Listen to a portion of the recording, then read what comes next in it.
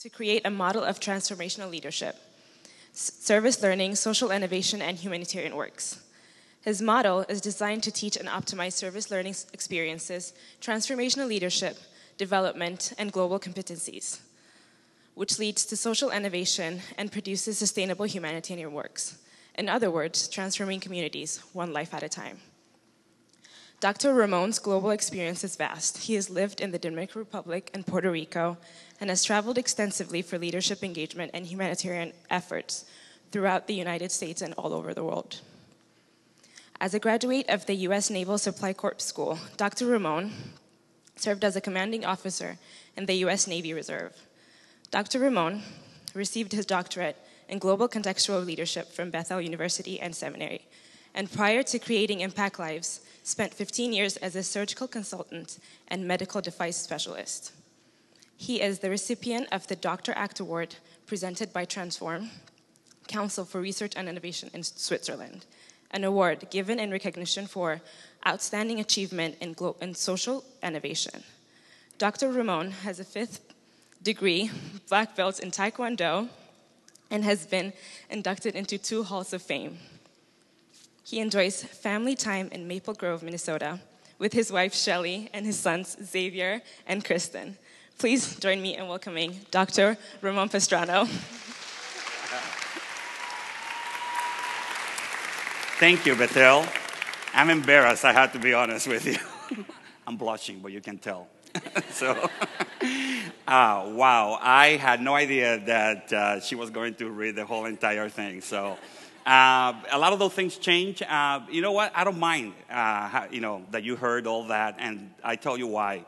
It's because what God has been doing in my life and how He has working in my life and how He has used everything that you heard to bring me where I am today.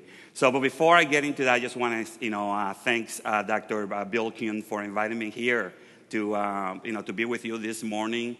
Kelly Ripley for really helping me out, find my way here. And my good friend, Dr. Ken Castor, who has been praying for me. And even when he first moved here, the first things that he did with his family was visit InpacLives, my organization.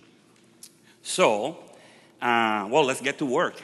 When I was invited here, I have no idea what I was going to be talking about it, and I called Kelly, and she told me that the theme for this year is 1 Corinthians 16:9. For a wide door for effective service has opened to me, and there are many adversaries. And what I want to do this morning is I'm not going to preach to you. I'm not a preacher, even though, I have done that, a few times. But I'm not a preacher. I'm not going to preach to you, but I'm going to tell you, I'm going to look through to this passage through the eyes of the things that I've been doing. So try to give you an idea of what this white door is and what it looked like. But then I want to focus your attention into what effective service is and what the adversaries, is. Now, what is really interesting, too, when I talk with Kelly, when I exchange email with her about what should I be speaking today about, is that this has been part of my research. So understanding how churches are doing mission, how nonprofit organizations, NGOs are doing humanitarian work, why it has failed, why some of them are being more effective than others. And I thought it was fitting, that will be the direction that I will be, going through, today. But one thing that is really critical, in order for us to do effective service, we need to understand two things that are very critical. We need to understand who we are. We need to have a good understanding and a good grasp of our identity. Not just our, physical identity, but also our identity in Christ. Who are we? How are we wired? How do we think? How do we form our mental models? How do we, get to the place where we are today? The second part is we need to understand the context that we live in. We need to understand what's going on in our world today. I call that the here. So it is a fine line. It's a fine dance between what we call the ego and the eco, working from the inside to the outside, back and forth. It's not one more than the other. So let me talk first about what that white door is. To me, the white door is what's going on right now in the world. We have developed a massive economy that is still leave behind 3 billion people. We have 3 billion people living on less than $2 a day. That's the kind of economy that we have built. That's the wide door. That's the opportunity. We have a failing educational system worldwide that is affecting not only people in the United States, but also people all over the world. We have developed a failing healthcare system that is failing people in all over the United States and all over the world. A healthcare system that is, we have people dying of treatable disease today, treatable diseases today, and this healthcare system that we have created worldwide is just, is not doing it. So we need to look at the world, and we need to have a sense of reality of what's going on. So the next few minutes, I'm going to spend some time going through that, what that sense of reality is. This is from one of the courses that I'm taking through MIT. Next slide, please. And what's going on? There are 3 major divides. There is an ecological divide, there is a social divide, and there is an experiential divide. When you look at the world, the entire world, the ecological divide, for example, is if we assign one number to our planet, the number 1, we are consuming 1.5 more than the planet can reproduce itself. So we are living right now, and we have created a world that is not sustainable. The second one is a social, divide. You see what's going on. We have Ferguson. We have Baltimore. We see what's going on right now in our society. There's ethnic, problems all over the world. And then we have a spiritual divide. Do you know that there are more, when you add all the crimes, all the murders, and all the people dying from war, do you understand that there are more people committing suicide in the world? The suicides numbers are more than those numbers combined. So it's telling us that there's something. The world is crying for change. The world is crying for transformation. To me, that's where the wide door has been opened. Next slide, please. The other thing is that we need to be conscious. We need to be aware of what's going on in our world today. If we look at short-term mission trips, which have been one of the tools that we, the church, has been using to create change, we spend between $5 to $8 billion on short-term mission trips, and we need to ask these questions: Are we being effective about what we're doing? Are we doing what we said that we're doing when we go into short-term mission trips or long-term mission trips? It doesn't matter. And this is just the United States alone. So when I work with churches, this is one of the things that I discuss with them. Do you want to go and do short-term mission trips in the traditional way, or do you really want to have an effective process in place where you can really create the conditions where people can experience transformation? You can see that when we combine school service learning, when we combine what other nonprofit organizations are doing, that number goes up to about $100 billion. And what happened when we invite people to volunteer? It's usually a one-time event, one-time engagement. So there's no much that we can draw out of that. In reading Dambisa Moyo, her work on debt aid, why aid is not working and how there is a better way for Africa, we have spent in the last 50 years over $1.2 trillion in Africa. Why has that not worked? We need to ask this question, because what's happening is the system that we have in place right now is set to produce what we're seeing today. Now, I'm 53 years old, and I don't mind saying that. I'm pretty soon be long gone. This is the world that you're inheriting. So what I'm trying to do today is paint a realistic picture for you, not trying to scare you, of what's going on in the world and why you should take this idea of a wide door, effective service very seriously. And hopefully, toward the end of the presentation, I will share with you what kind of things can hinder or can oppose your ability to do effective service. Next slide. Here's another quick picture about what's going on in Minnesota. And I just camp here just for 1 second. This is Minnesota, folks. This is the rate of disparity in the state, in Minnesota, Minneapolis and St. Paul, when they take the 25 top large metro areas around the United States. Minnesota ranked 1 through 4 as in disparity. In education, in employment, in house, this is unacceptable. This is unacceptable. So this is what you are inheriting here in Minnesota. Next slide. So why do we have the problem? Well, the problem, I believe, is because everything that we do, we address it at the surface. 90% of the things that we are facing today are below the surface. In fact, our organization, InpacLives, we have been nicknamed the below the surface organization because that's where we want to work. We want to work at the root cause of the problem. We want to solve the problem. We just don't want to put a Band-Aid. We talk about the Band-Aid, and I know that sounds really, fun to talk about. X, Y organizations are putting the Band-Aid. We're seeing the results that we don't want to see. We see the symptoms. We see the processes. But you know what? That's what we see. It is the way that the brain works, our human brain works, is that we suppress what makes us uncomfortable in order to diminish anxiety. So we're always going to see what is easy. We're always going to see what is tangible, what we can fix. This is why it is critical that we go a little bit deeper. So below the 10% of the iceberg that you're seeing are critical things like systemic issues and structural barriers.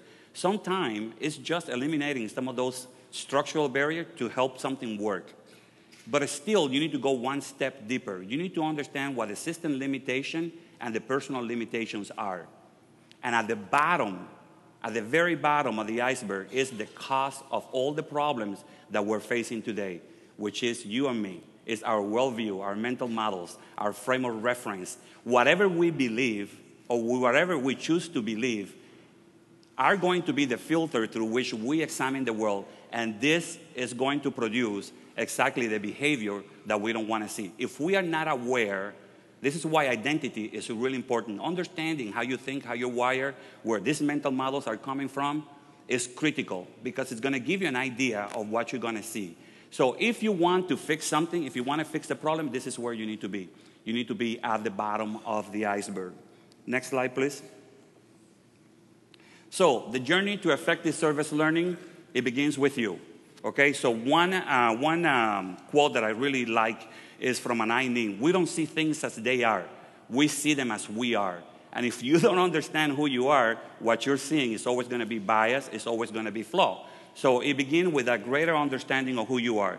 The second one is self-awareness. And self-awareness is that movement that I share with you, going from the internal to the external. You need to understand what your core capacity as the leaders are before you can try to attempt to engage into effective service. The quality of attention and intention that two people bring to a problem is going to determine whether that problem is going to be solved or not. Attention and intention bring energy. If there is attention but not intention, there's not going to be much engagement. So the attention and intention that you bring into whatever problem that you're trying to solve is going to create the energy that you need to solve that problem, to do the effective service that you need to do. And you need to be aware of what is deep below the iceberg. Next slide, please. So when we talk about, next one. When we talk about doing an effective service, one of the authors that I researched that came, that was very prominent on my research is Paolo Freire. Probably a lot of the teachers here are familiar with Paolo Freire, Pedagogy of the Oppressed. Amazing work. This man did something very remarkable in Brazil. He taught about, a group of about six, I don't remember the amount of the group, but it was about 35 to 60 days. Taught them how to read and write and how to use critical thinking skills to influence their environment. So he talked about true generosity. And true generosity is making sure that there's no false charity. That we are not going into places to do service and when we leave, people still have their trembling hands standing. True generosity and true service will work in a way that the hands of the people will continue to be extended less and less and less, and they will become working hands. I say this because we're living in a day and age where we have so many organizations coming, to us, to our churches, to our cities, to our school, and they're telling us how well they are doing. Well, if they're doing so well, so what's going on with what I just shared with you at the beginning? How come those numbers haven't changed? I see an organization coming to tell us how they are eliminating poverty. And yet, the same number, the number is still the same. It has not changed. Now, I had to be careful here because a lot of people think that I'm not advocating for generosity or I'm not being supportive of organizations that claim they want to stop charity. That's fine and dandy. That's really cool. But you need to understand that to stop poverty, you need to change the mindset of 7.1 billion people. That is not a realistic goal. But it sounds good, right? It sounds good. The other thing is, if we're talking about poverty, who are we to define poverty for other people? In fact, when we take group into some of these contexts, when we take students from here into Haiti, Dominican Republic, Cambodia, Sri Lanka, one of the biggest aha that they have at the beginning is that, wow, these people don't even consider themselves poor. So who are we to define poverty, for them, right? So when I hear people talking about, we're going to, eliminate poverty, well, poverty does not eliminate itself, through microloans to money. The problem with poverty has nothing to do with money. The problem with poverty has to do with the disease of the human soul called sin. Generosity, greed. It's about greed. So you have to change our greedy, our desire for greed in order to really, impact poverty. The other things that I hear a lot are words that have become more marketing tools: social innovation, transformation, sustainability. Those are great words for marketing right now. Anything that is in planet Earth right now is not sustainable. So to say that something is sustainable, it is not sustainable. So we should aim for maintaining, but we need to really change. Our mindsets really need to change what's going on in our world in order to create a sustainable world. The only sustainable things that we have is our faith in Jesus Christ. Next slide, please. So when we are talking about effective service, we need to begin with the here. What's going on in here, which is what I just presented to you. Why here is not a good place to be in. When Jesus Christ came into the world, because there was a problem. There was a major problem, and the problem was sin. So Jesus came into the world to take us into a better place, which is called there. And there is not, we're not perfect yet, until we go to heaven, but still there is going to be a much better place with him here. And then the strategy, how are we going to get there? How are we going to get there? And what are the next steps, for us? Next slide. So here's what the problems are. When I did my research on service learning, service, and short-term mission trip, 4 things really stand out. The first one is that service, usually when we go to do service, is based on a simplistic idea of understanding of service. What this means is that the recipient of what we're doing are never invited to the planning process. When the voices of the recipients are not part of the planning process, our ideas of service is going to be flawed. Our understanding of service is going to be flawed. Our response to the need from that particular service is going to be flawed. So if the recipient, if the people that we're intending to serve are not a part of the planning process, if we don't understand from their perspective what's going on, and we just show up into their country, into their spaces here in the United States, it's going to be very flawed. And I will give you a real-life example of what we're doing to overcome some of these things. And again, we had to make sure, and I see this in Haiti, number 3, happening quite a bit. We have so many NGOs, so many faith-based groups, so many nonprofit organizations working in Haiti. They're not working together. They're working individually. They're coming back here to the United States. Oh, look what we're doing. But it's hindering policymakers and policymaking in Haiti that can help Haiti.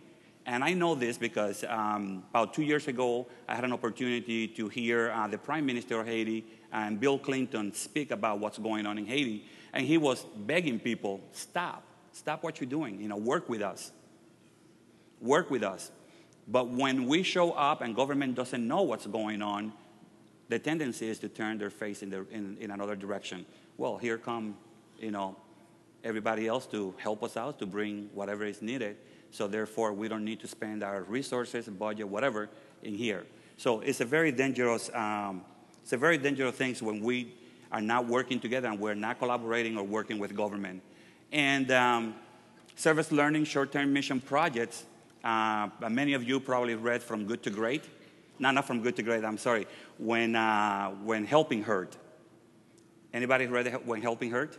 I mean, almost most missionaries have read that. People going into short-term mission have read that book. In fact, right before the book came out, I was thinking about writing a book, When Good Intention Hurt, which is this idea that, we all are well-intended here, but sometimes we go very naive into this particular context without understanding some of the things that I show you in the iceberg, the structural barrier, the system disconnect, the personal limitation that we need to understand before we can do effective service. The Apostle Paul knew this very well. And so the greatest example that we have in the Bible, which is Jesus Christ, he knew this very well as well. Next slide.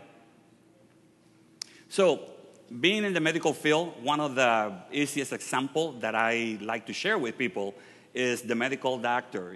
What happens if you get sick? If you get sick and you go to see a doctor and the nurse doesn't talk with you and she takes you into an examination room and she begins to examine you, and then the doctor comes up, doesn't say anything, and 2 minutes later writes you a prescription, how will you feel? Right? You want to make sure that the doctor take a look at you, examine your record, ask you a question. And then most doctors, what they will do is, once they have an idea what is wrong with you, they will also include you in the course of therapy. So we have adopted this process when we do, short-term mission trip, when we take people into to do effective service, here in the United States and outside the United States. We want to be critical thinkers. We want to be people who try to do the work before we start prescribing. Next slide, please. So with regard to sustainability, really there's no such a thing as sustainability, but we can do work that, let me back down a little bit. Peter Senge, which is one of another great writer and great business mind from the Harvard group and the MIT group, says something to me that was very profound. He says, the problems that we are facing today were yesterday's solutions to other problems. The problem that we're dealing with today were yesterday's solutions to other problems. So which means if we're not paying attention, if we're not being really careful, when we go and try to do effective work, we might be creating problems for the future. So this is why it is critical that we learn from the past and that we look into the future before we try to solve problems in the present. And we have to make sure, as we design whatever course of work we're going to do or effective work, whatever we decide to do, that we are not going to affect future generations. Next slide, please. So 4 tests of effective service, the voice of the recipient need to be there. Root cause analysis need to be there. Next slide. Our solution doesn't harm local economy, and the solution will last. Okay? So let me tell you about 3 great doors that were open to us. One was here in Minnesota with the Mission Impact Council. The Mission Impact Council is over 30-plus nonprofit organizations, the YMCA, United Way, 22 branches of the YMCA who came together and said, you know what? We don't like what we see in the Twin Cities. We don't like what we see, and we don't think that we can solve this problem that we're seeing alone. So we came in and we designed this new collective impact. We took all these 72 members, and grounded them to agree on how to do this the right way. It took 24 months, 2 years, to really get to the root cause of the problem. We divided ourselves into three groups. Kathy Berglund, which is my Chief Learning Officer, Dr. James Stool from the University of Minnesota, and myself, and each and every one of us took one specific ethnic group in the Twin Cities. And we deep dive with that group for almost a year, learning the internal capacity, the external, capacity of the system where they were operating, identifying obstruction, working to gather this data. The amount of data that was gathered was, very powerful. Next slide. And as a result, we were able to come up with a common agenda, which is written there, to increase opportunity and equity for 12 to 24 years old that result in socially responsible, cultural competent youth leaders and employees that will create a greater Twin City. Our goal is 2040.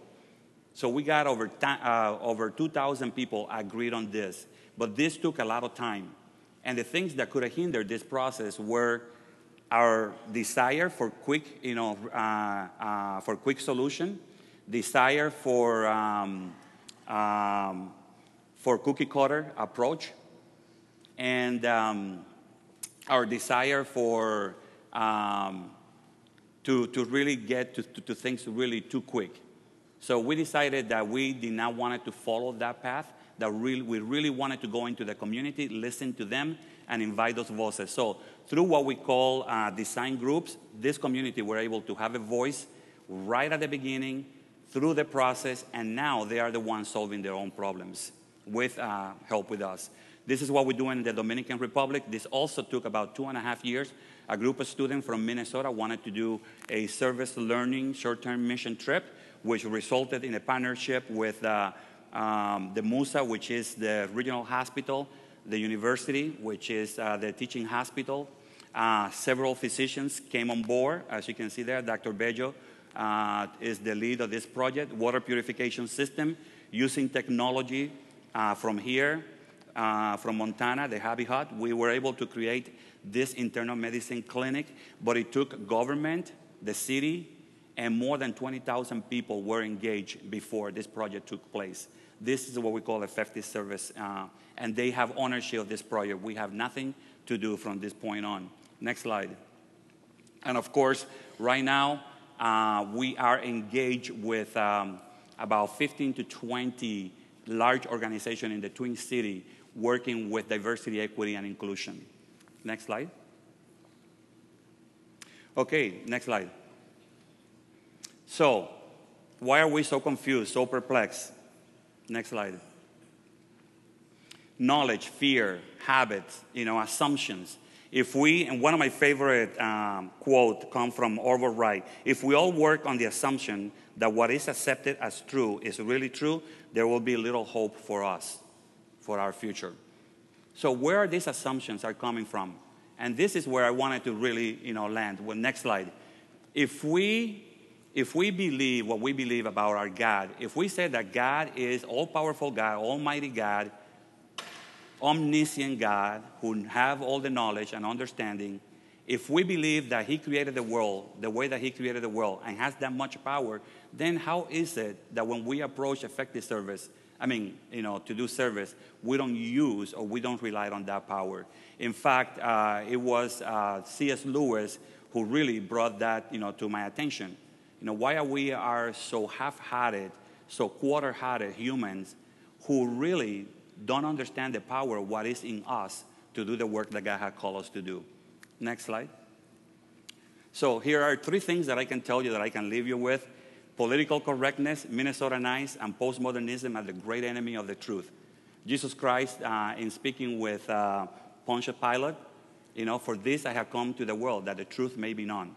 But political correctness is the greatest enemy of truth. We need to be able to face, whatever context we are in and address it in a way that is real, that is transparent, and not be afraid that, I'm going to offend X, Y, or Z organization or people because they're not doing the work that they're doing. The truth needs to be known. The Minnesota Nice is another problem. Minnesota Nice, you all know what Minnesota Nice is. Minnesota Nice hinder us from being truthful to each other, from encouraging each other to do what we're supposed to do. And lastly, postmodernism, this idea that if we, whatever I think is true is true. So, we understand and we know that postmodernism is the worship of self. So I want to stop right here. And I know this is a lot of information in a short period of time. The whole idea here is you need to know yourself. You need to know who you are in Christ Jesus. You need to understand what is the great wide door that has been opened to you for effective service. And you need to understand what effective service. One thing that I can leave you with is this. For the last year, I have spent from August of 2014 to August of 2015, I took one book and one book alone, and that was the Bible. I spent the whole entire year listening to the gospel, reading the gospel, eating the gospel, dreaming the gospel, just the four gospel, just to see what Jesus Christ is doing, just to understand how Jesus Christ came to this world. And the most powerful word that I found in the gospel is a four-letter word, and that four-letter word is with. Jesus chose 12 to be with him. And that with means a period of time where Jesus wants to equip you, prepare you, minister to you, so that then he can minister through you. If you really want to know how to do effective service, you have to do it through Jesus Christ. Let me pray for you. Gracious Father, I'm grateful for the opportunity to be here. I'm grateful for this fine institution, for the young men and women that are sitting here in front of me, those that you have called to change the world, to catalyze the world. May they know the great power that is in them, because you have been sealed them with your Holy Spirit. And Jesus, your prayer that we may be one with you as you are one with the Father in you and you in us. Tell us, Father, that if you are truly in us, we are able to do greater things than what we see the world doing. Holy Father, I pray that you empower, that you help these young men and women here build the right mental models, the right beliefs, the right assumptions about you before they go out and engage in service. May they seek to be their utmost for your highest, Lord, especially as they engage people. I pray this in the name of Jesus. Amen. You are dismissed. Thank you.